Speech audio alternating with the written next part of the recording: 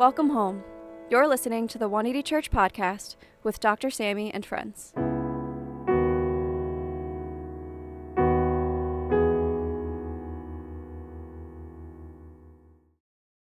Dr. Sammy D. Kim is a Harvard-trained ethicist and co-founder of 180 Church NYC.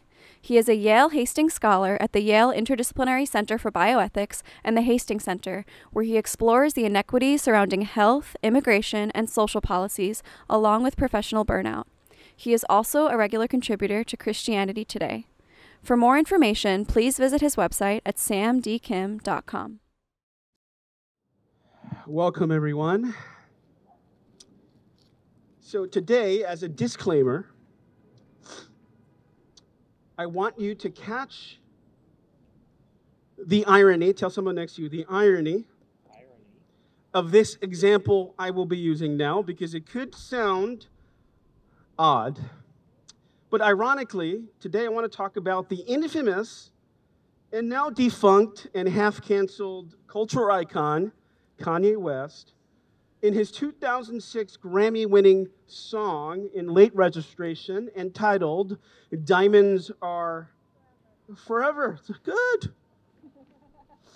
And how this song could help us think through the current humanitarian crisis in the Middle East, especially in the Gaza Strip between the borders of Israel and Egypt.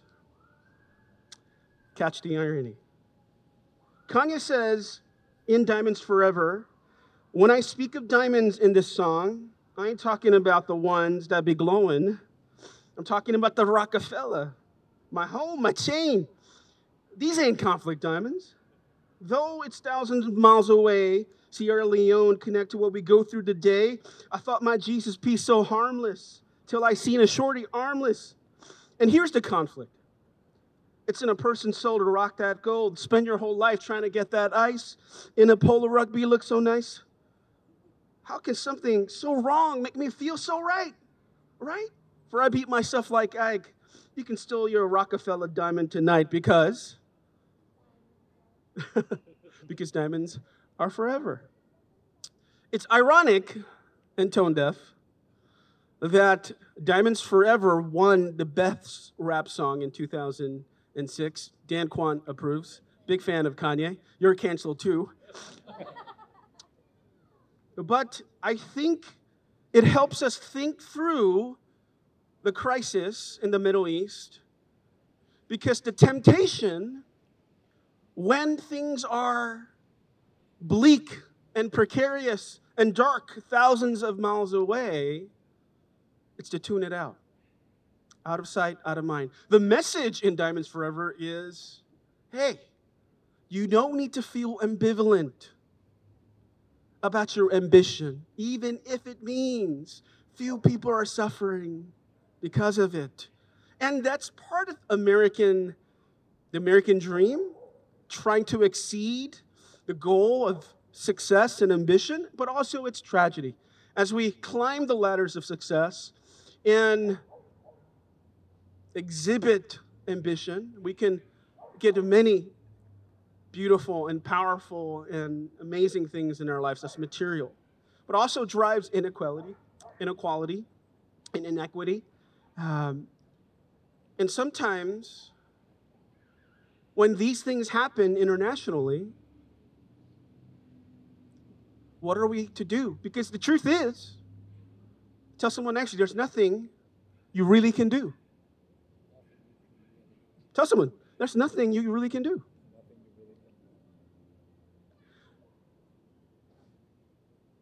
Biden sent $100 million in a brokering deal with Israel to send to the Gaza Strip.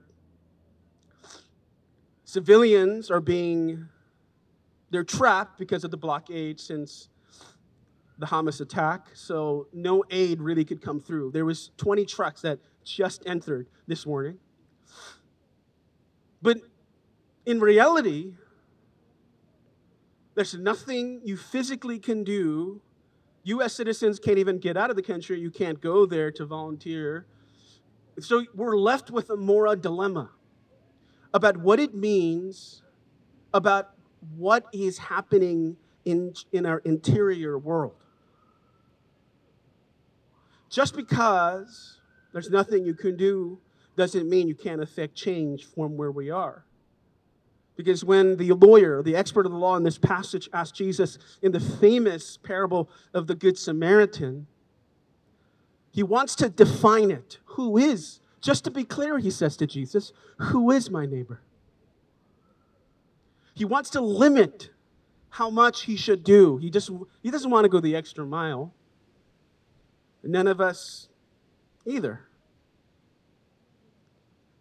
But that question reveals something about our propensities as human beings that's geared towards self-interest that could be examined, and in the long run, the U.S., and for those of us privileged in New York, can affect policy, can affect UN conventions and how we administer aid and how we administer justice. So this message today is more than a call to action, is a call to withdraw before doing anything. It's a call to examination and reflection. Because that's the question Jesus asked in this passage. Who is my neighbor? This enormity and complexity of this cultural moment we find ourselves in, I myself recognize the temptation to escape and drown it out. But what would that mean about what kind of people that we're becoming, and not just as Christians, but just basic people in this world? And I think that's what Jesus answers in this text in the parable of the Good Samaritan. And likewise, two things I want to give you very short in this parable as we're outside. The point of the parable and the lesson of the parable. So, they give an example.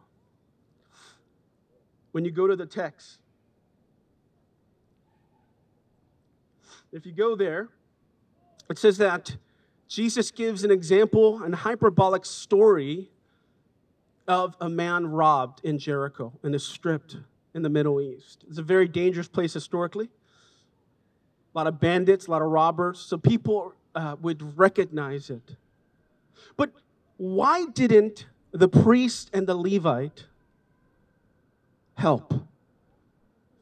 Did you ever wonder that question? You go, well, because they're bad people. They're inherently bad people. Tell someone next to you, you're inherently bad.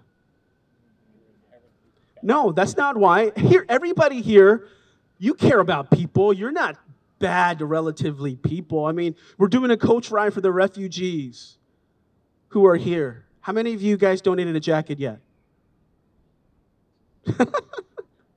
Do you care about refugees? Yeah. But if you want to give them a jacket, you have to look for one that you don't want, right? You got to actually look for it. Well, a lot of people don't understand about this text is that the Levite and the priest, both of them, if they stopped and helped the man that was half dead, they would have to enter ceremonial type of cleansing at the temple. And that would entail leaving this very dangerous location and not being able to go home, but they would have to stop for ritual cleansing. That's kind of a hassle rather than just going home. So it's not that the Levite and the priest didn't care about the man that's half dead. They just struggled with administering mercy because of the annoying hassle. How many people here drink 8 cups of water a day? Raise your hand if you do. You liquidate, you're hydrated. I try to drink water, and you know, in our house, we have filtered water that's free. But I have to take my cup there and fill it 8 times a day. And that takes a minute every single time. So I don't drink the water. I drink soda instead. In the fridge, the Coke Zero, about 8 Coke Zero. No, I don't. It's 4 Coke Zeros. So we had to start buying, get this, we had to start buying water bottles from Costco just so that I drink water. Because even though I have water in the house, I can't, it's a hassle, an annoying hassle to fill the water. A lot of times, the irony of this text is that administering mercy or administering charity or dispensing it is not that we don't want to, it's a hassle to. It's just basic human propensity. We stop donating a coat because we have to look for one, we have to get a box, then we have to take the bus or the train, drop it off. The delivery of mercy, the delivery of charity is the difficult part when it comes to human nature. This is where this text is revealing about who my neighbor is. It's not that you don't want to, you don't, because it's annoying and a hassle. So the greatest enemy of mercy and charity a lot of times is the part of doing it. And that's the first lesson of this text. We don't end up doing charity because it's an annoying hassle. So think about that for a second. When we want to do good, we come around and we can't because of our own human nature. So that's what God is showing. That's what Jesus is showing all of us. We don't do good because the resistance. That's what God has to reveal. So first, if you want to solve a problem about becoming better people or whatever, the Good Samaritan, you got to know why we try to escape from this crisis. First and foremost, reveals about us and what God has to change and what God has to save. Amen? So that's the first thing. If you look at the passage that way, it's quite interesting. But a lot of people, again, think black and white about this text. Because in the original Greek, there's no such thing as a subtitle. You guys know that, right? In the original Greek, there's no Good Samaritan on the top. This is mostly for Americans who are lazy. Oh, Good Samaritan. Okay, let me find it. That subtitle doesn't exist. And that title doesn't exist in the original Greek. Because a lot of people think, well, the Good Samaritan, Jesus used him as an example because obviously he's inherently good. He was a good person. But this is where we're wrong. No. If you look at the word here, and what threw him for a loop is he was a Samaritan, which, again, in the Middle East, Jews and Samaritans had similar tensions as Palestinians in Israel have today. The word used in this text, in the Good Samaritan story, is that he saw the man that was half-beaten, and the word here is he had pity on him. That word pity in Greek means it scratched him from the inside out. Meaning, Samaritan hated the Jews because the Jews hated them. He did not want to help the Samaritan in the original Greek at all. But he felt a violent ambivalence to call for aid because someone was in need of mercy, in need of charity. So here's the inherent part that we mistake. Becoming a deeper person, becoming someone that gives transcending mercy, or becoming someone that helps, not stays in this mode of self-interest, you have to start somewhere. He had to choose against his own propensity, his natural instincts to help, because he didn't want to, but he did. So we could say, like, I'm not that type of person, I don't even volunteer on holidays. Because these people that help aid and do good, they're special people, anointed people, appointed people by God. That's not true. This text is saying that you start somewhere. You can change. And as Gandhi said, you got to become the change you want to see in the world. All of us complaining about the precarious nature of Ukraine and the Middle East and even the United States. If we check out and let the tragedy of the commons continue to take place, someone else take the buck, someone else do good, then eventually society collapses. So inherently, the man practiced mercy. Tell someone next to you, practice. It's not he was inherently a nice person or a good person. He practiced against his own instincts because of the call of the need at the moment, need for charity. So we build muscles. My wife and I, last few years, been trying to find workouts that work for us. So obviously, 2 years ago, we tried the Sweat app. How many people here have the Sweat app? Yes. It's the most annoying app. Because technically, you don't need the whole year. You can memorize the exercises. It's a ripoff. My wife hates burpees. Every time we do the burpees, she starts like, I hate her. I hate this. It is, because what? Because the burpees is like a sit-up, push-up, and jumping jack all together in one. And I understand the pain. I love it. And we eventually quit because of her. Correction. We do. But she started actually working out recently. She started working out and doing weight training while watching TV, watching the Korean dramas, like crying, doing the weight training, all these type of things that she does, arm muscles, and she's carrying these weights, and I'm just there eating popcorn. I'm like, wow, she's really, and she hated it at first, but now she sees that hard work is paying off. Because she's like, Sam, check this out.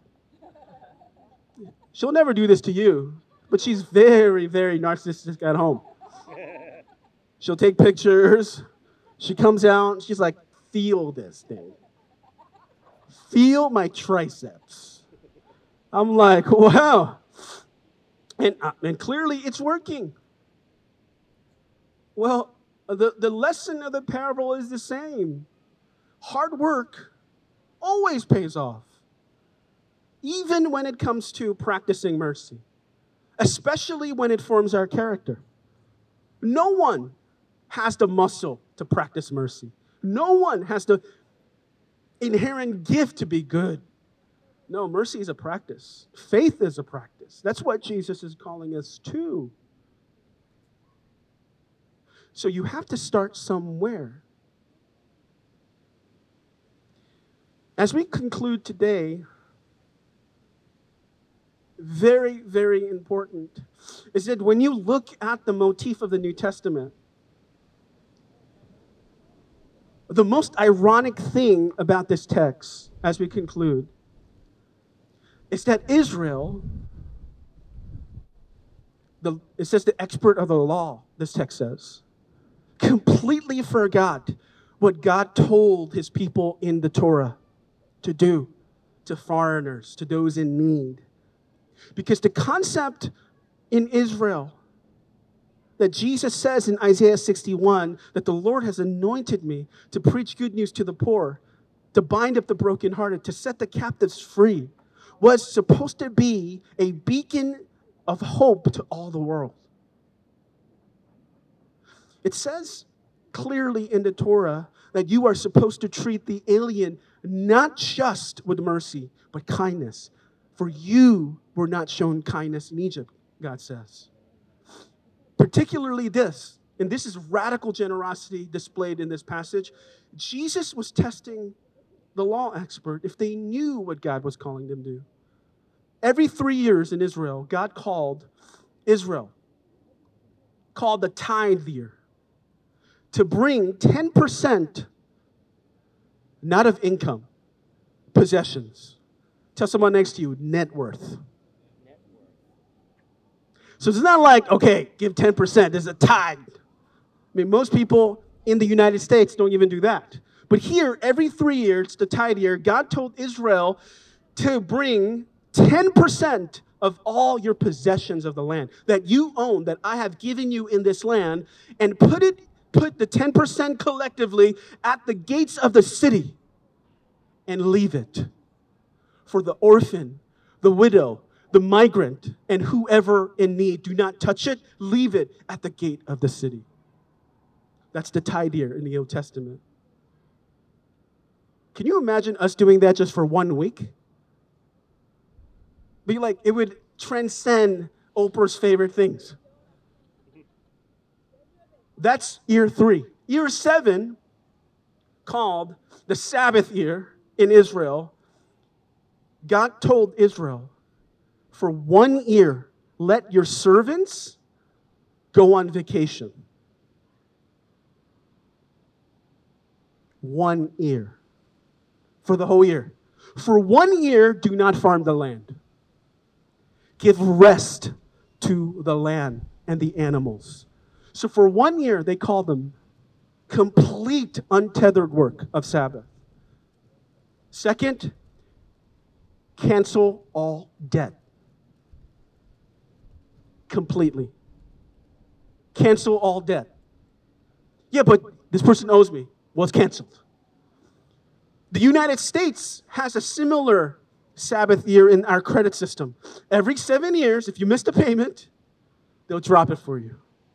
Influenced by the Sabbath year. Third, they will let all slaves free. God is crazy, right? So, look how far the expert of the law who asks, how little can I do? When God's commanded, this is how much I want you to do. But that's not it. Here's the crazy part. The whales of all whales. Then there is what Isaiah 61 consummates and culminates in Jesus' mission. It's called a Jubilee. Every 50th year, you do all 3. But there's a 4th element. Every land that you bought, that you own from somebody else because of debt, because of whatever reason, you return back to the owner. Crazy picture. And it doesn't matter if it's a migrant, doesn't matter who it is, you give it back to fight inequity. Because God knew there need to be a safety net. Now, we don't talk about this kind of radical generosity in the first world because, well, clearly we're tethered to it. And if I preach this and say that's a requirement, many of you would be like, all right, bye. I'm going to another church down the street. But it tells us how far and how great Israel has failed to represent the law that God had given them. And this is no wonder in the very beginning of church history, the disciples still lost, asked Jesus. So Jesus, at this time, are you going to restore the kingdom of Israel? And Jesus says, I wish. I can't use Israel because it's tethered to possessions.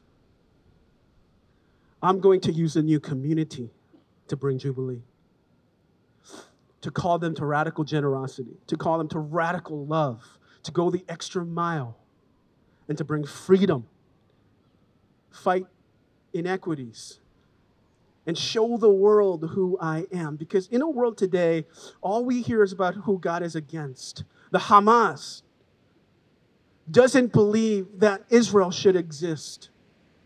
They say their God is a God of hate. It's a God.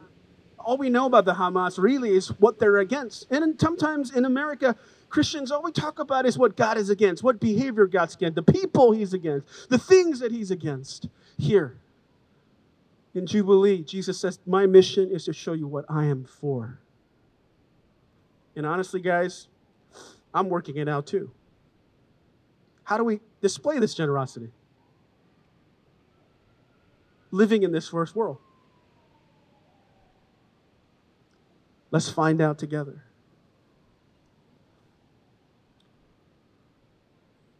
today. Would you stand with me and pray?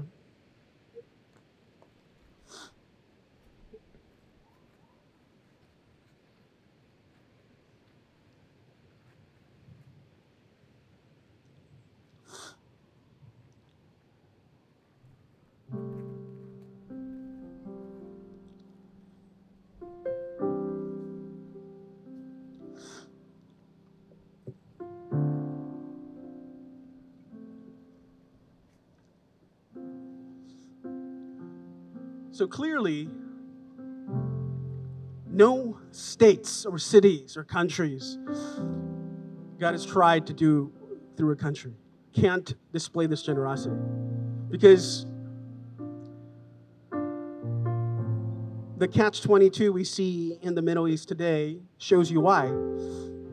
Israel and Egypt refuses to open their borders, but when Israel continue bombing the Gaza Strip, there's only one way the Palestinians can go, and that's Egypt. They have nowhere else to go. But at the same time, Palestine is occupied by the Hamas terrorist group. That their mandate is to destroy Israel. There can be no peace. So countries have to close their borders, tighten it up, so terrorists don't come in and out. So today, what does it teach us? Governments cannot change the world. Governments can limit mendacity, can encourage magnanimity, but can't accomplish them. Right now, on the ground, there are the Red Cross, a Christian charity, with others, and the UN doing the good they can. So today, rather than me calling for action, I'm calling for reflection. The question, who am I becoming? Am I becoming more like the vision of Jubilee that God has called me to? Or am I so tethered to my way of life that I don't care, as Kanye says, where the blood is or where the diamonds come from?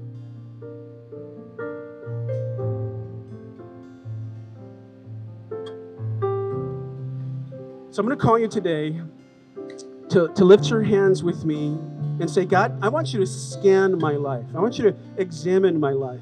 Help me to think through what this reveals about my temptation to escape the crisis.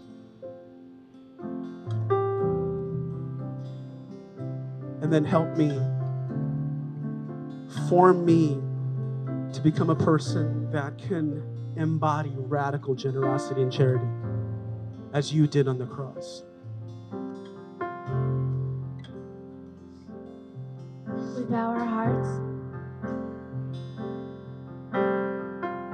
We bow our hearts. We bend our knees. We bend our knees. Oh Spirit, come make us humble. Oh Spirit, come make us humble. We turn our eyes We turn our eyes from evil things. from evil things. Oh Lord, we cast down our Oh idols. Lord, we cast down our idols. So give us clean hands Give us clean hands. and give us pure hearts. Give us pure hearts. Let us not lift our souls to one Let another, us not lift our souls to another. and give us clean hands Give us clean hands. and give us pure hearts. Give us pure hearts. Let us not lift our souls to another, Let us not lift our souls to another. oh God, let us be God, let us a be generation that a seeks, generation that seeks, who seeks your face, oh God. seeks your face, oh God of Jacob. Oh God, let us Oh be God, let us be a generation that seeks, generation that seeks, who seeks your face, oh God of Jacob. face, oh God of Jacob. So Father, we come before you this afternoon. First, we recognize the resistance and the annoying hassle of charity. That's not sin. In us, there's a desire to do good given to us by God, our Creator. But it's getting through that hassle. That's the hard work. And then it's recognizing that, like the things in our lives, hard work pays off, especially when it comes to our character. But we have to start somewhere. So it starts with reflection, then action.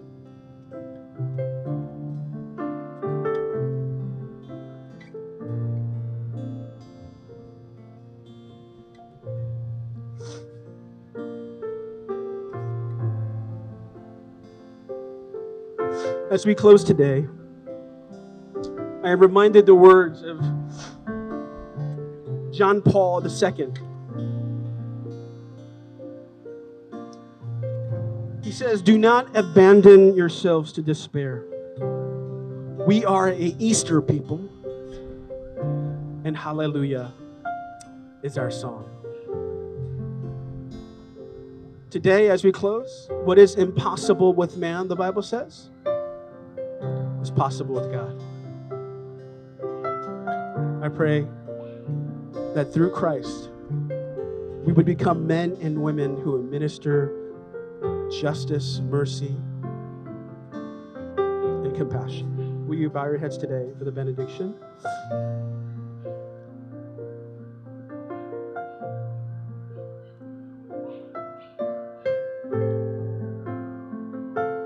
May the grace of the Lord Jesus Christ and the love of God and the fellowship of the Holy Spirit be with you now and forevermore. All God's people pray.